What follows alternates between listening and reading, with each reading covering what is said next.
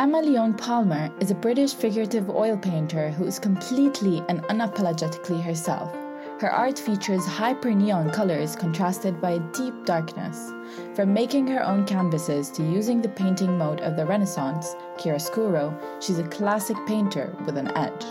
It is Tabitha Boyton and I, Rima Al-Adib's pleasure to have sat down with Emma and had this wonderful interview. Special thanks to Jane and Castle Fine Arts for allowing us the opportunity to do this in their St. Christopher's Place gallery, where Emma's newest collection, Extasis, is on display till the 27th of February.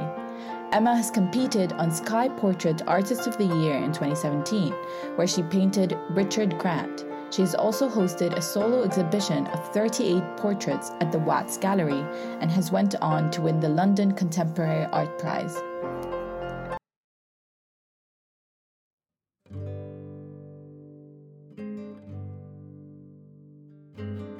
So, tell us a little bit about your solo art show. Tell us all that you've been doing to prepare for it. Okay, thanks for this podcast. Yeah, so welcome to Extasis, and this is a collection of my new work. It's very much about the celebration of being alive, of being unapologetically, unabashed, just sensuality and movement and life force, and being totally caught in your moment, and not editing yourself in that way. That's really lovely. Yeah. Alright, my first question for you is what was the inspiration behind Extasis? So what got you into this mode of unabashed stuff? Yeah, okay, so, it was an evolution. Everything in art is an evolution, a curiosity, Playfulness and curiosity takes you places. Also, all that deep thinking that goes on when you're stuck with a lot, long periods of being on your own, and, with lockdown, we've really gone into ourselves, haven't we? We've pulled things apart and put them back together again. My afterglow was very much about how we're detangling what's going on inside our heads and how we're relating to the energy around us. This is one step where it's actually about projecting our energy outwards. It's about spinning it up. It's about painting our own vitamins. It's about being sort of bold and bright and uplifting. There was this word that stuck in my head in lockdown. It was the word expansive. And I'm a figurative artist with no figures, sitting there going, oh my God, I need these creative conversations with another human being for me to paint. I need that life force, right? And I'm sitting in a cold studio on my own. So I made the decision to close my studio for 4 months, which was hard for me because I'm a complete paint addict. And it's like, I didn't know who I was. I was like, I'm not painting, I don't know who I am. But was it I said when you get back to it then? Well, it was hard. It was, yeah. I mean, I just said, I'm not going to paint a single thing until I feel expansive, until I feel what I paint is expansive and it adds something. It adds something. I'm not just going to do it because I can or I should. I'm not going to come in and push paint around it. This has to tick the expansive box. And that happened. I mean, obviously it's a bit like a volcano, dormant volcano, it's a rumble, and it's going to erupt at some point. So Extasis is the eruption, I suppose you could say.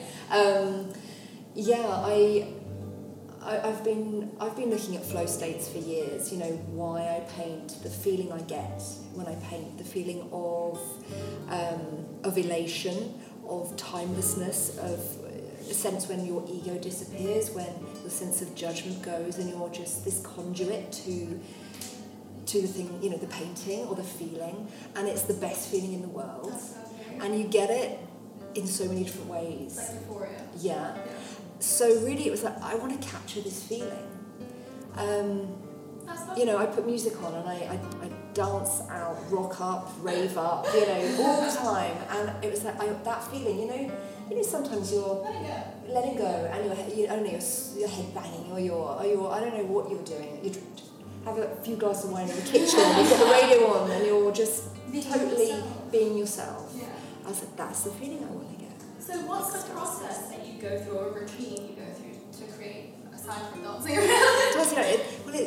Dancing, it's also the sort of metaphor for it all, but about freedom and self-expression. The process is quite a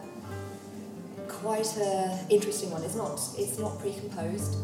I create time and space for somebody to just totally be, and I black out my studio. I put like tinfoil on my window so no light can come in, and it's totally black. And then I have my muse, and basically it's a synergy between the two of us. I say like pick some coloured lights, or I've got all sorts of props. They're props in which to react to. I put some music on. I put some whatever. We just play. Yeah, so it doesn't look forced. There's nothing forced. Around, it's so natural. Yeah, there's nothing forced. It's flowing. So I take hundreds and hundreds of photographs documenting this episode of mucking about, playing, swooshing, swirling, laughing, crying, talking, whatever comes out. Something comes from that. I find that I look through the photos afterwards, and I find a number that speak to me. There's an X factor, there's a truth, there's an essence, there's a vulnerability or a strength or some spirit that says, I need to explore this. It can be the photo or a number of photos. Sometimes it doesn't matter. The photos are often grainy, they're motion blur, there's, I don't know, it's done in the dark, it's a funny process. And yeah, I don't know how to use anything like Photoshop. It's my head tells me, my head and my heart, my intuition. So yeah, I that's how I then start making the paintings. I stretch the canvas. It's ritualistic. It's time-consuming. It's physical. I build up a sweat with it. And then I put the canvas on the wall, and it's this white space of potential energy. Do you not get intimidated by the white canvas? Yes and no, but we've been doing this for so long now that the canvas just it's just a part of it, and now it's just exciting. It must be like when you have a snowboarder looking at like virgin snow. Okay, you're ready for me. What fun are we going to get up to now? Are we, Yeah. So yeah. So you've talked about music, how it's like an inspiration for you, and I've noticed some of the pieces, or I think maybe a lot of them, are named after like classical music. Is that a reason behind this? Yeah, music. It's an inspiration. It's more a trigger to a state of mind. Like with painting, like I said, flow state, getting into that zone, getting into that happy place, getting into that feeling of something. So I don't pick a particular genre. I listen to all sorts. But I wanted to name the paintings after the classical music terms. So we've got arpeggio, we've got aria, we've got crescendo, a cappella canon, all sorts, glissando. We've got a lot of classical music terms. And I just really love the pairing of the classical and the contemporary and the futuristic, because we're all growing with our feet from the past. I'm a classical oil painter. My techniques, there's nothing in my paint that is not what was used hundreds of years ago. There's you make your own paints though, don't you? You mix them? No, I don't make my own. I buy a paint brand called Michael Harding, so they're all handmade, the best British oil paints. He's got as much passion about his paints and his pigments as I do for my paintings. Why wouldn't I use that? Every colour has a story, every pigment has a story, and a characteristic. You've tended to go more for like purples and blues. Is there any particular reason? No. No. I have to admit, I do have a rather fond love for the old Prussian blue. It is really nice. It's a beautiful pigment to work with. It's pretty dangerous actually. It carries. It's strong. It can be wonderful in glazes, but you can put it on neat and it has a wonderful kind of brassy red sheen if you put it on neat. But it's a fast dryer, so if you mix it with other colours, it helps the other colours dry faster. So it's great to get your browns and darks. All my darks get mixed up with a bit of Prussian blue in there, because some of the colours take bloody ages to dry, and I just wonder, like, come on. This fragrance is what we're waiting for. Like, this is fantastic. So classical music terms. We've got all that. I'm a classical oil painter. I love the pairing of that with the kind of contemporary. So I think a lot of people thought though that the white was actually neon, like an actual neon glass, but it's just oil. It's oil paint. It's oil paint. It's obsession over decades of loving my materials, playing with oil paint. Yeah. So what makes your art so distinctive to the sort of rise of other like neon-based artists? I think that's a question for you to answer. Really? Yeah. Okay, fair enough. Okay. I really like it. I just think it's more feminine focused, which I think a lot of people haven't really given attention to.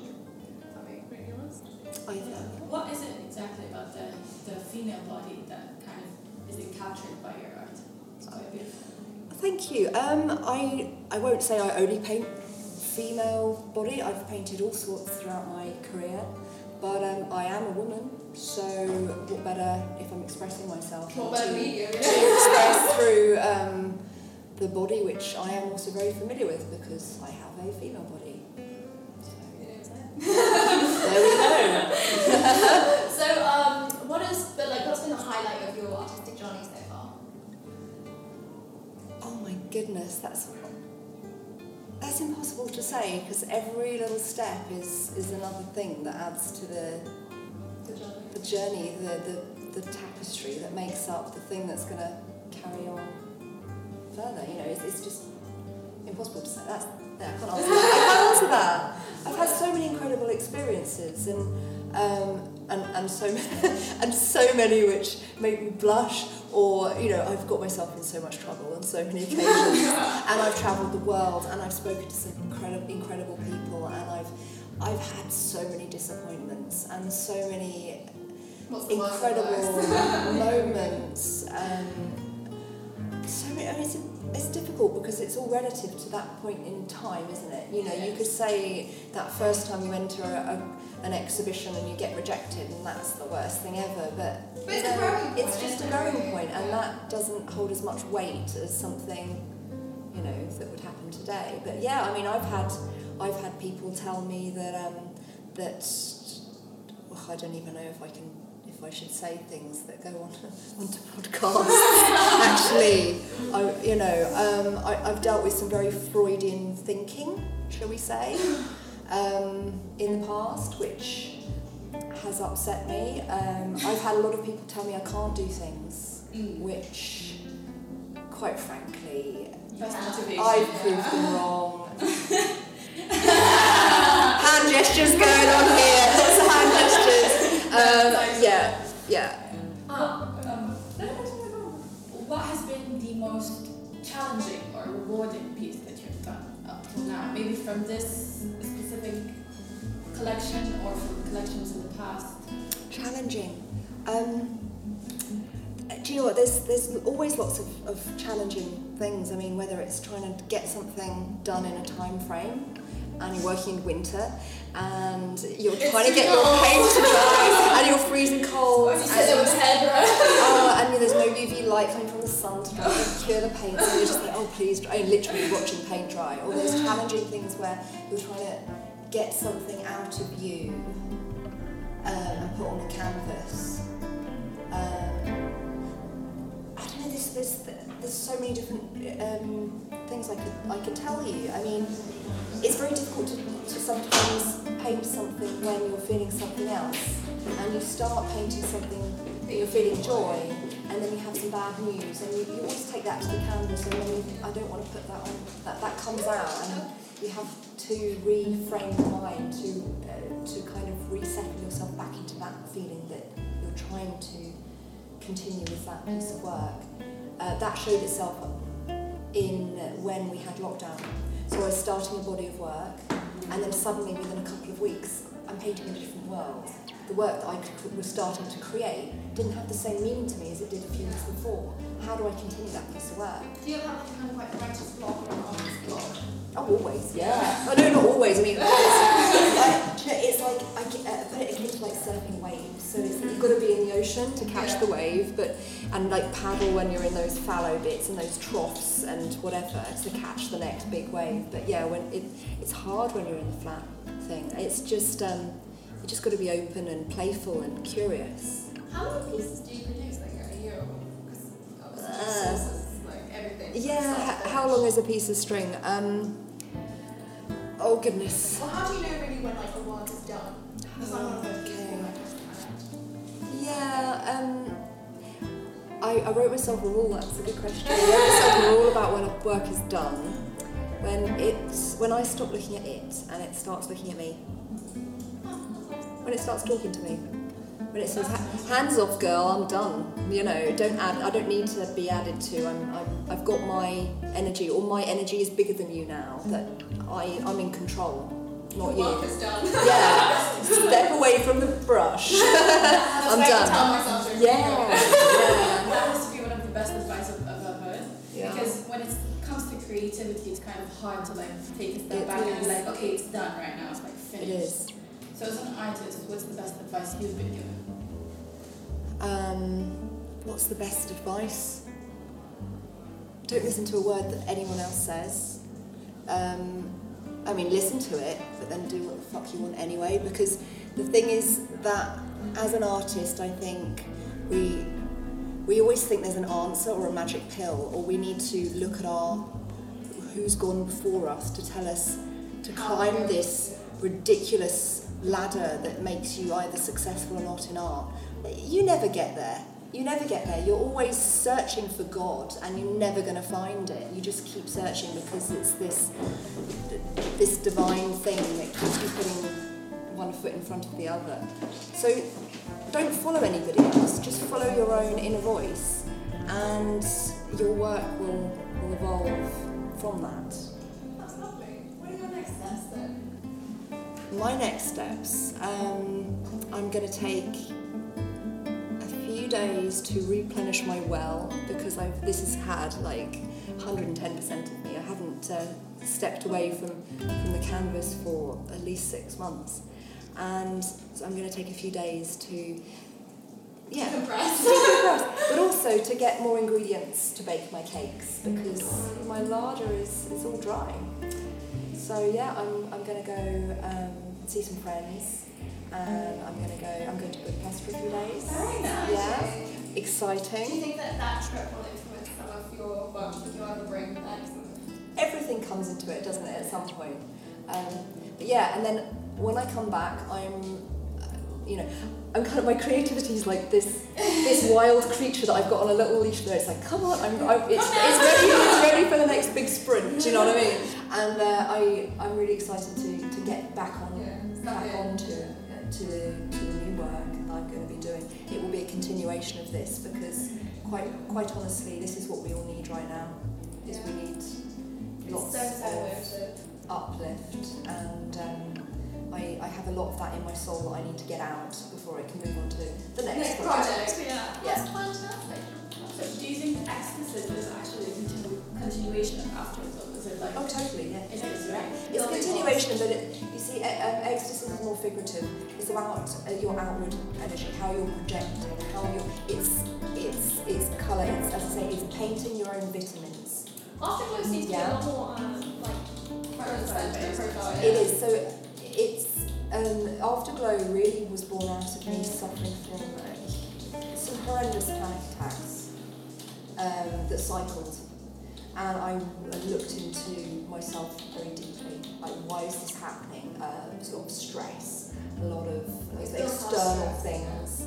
So it was really, it was about how I was finding mindfulness in my own headspace, but also in the world around me. So you've got all this kind of like flood of information, other people's other people's vibes and like auras and radio waves and all this stuff going on. And in the middle of it all, we're trying to find this little sense of who we are and a sense of calm and in between all this lockdown and not really knowing what's going on. Well, that was it was really pre-lockdown, so that's how that happened. So lockdown was from this point onwards. Yes, from this point onwards.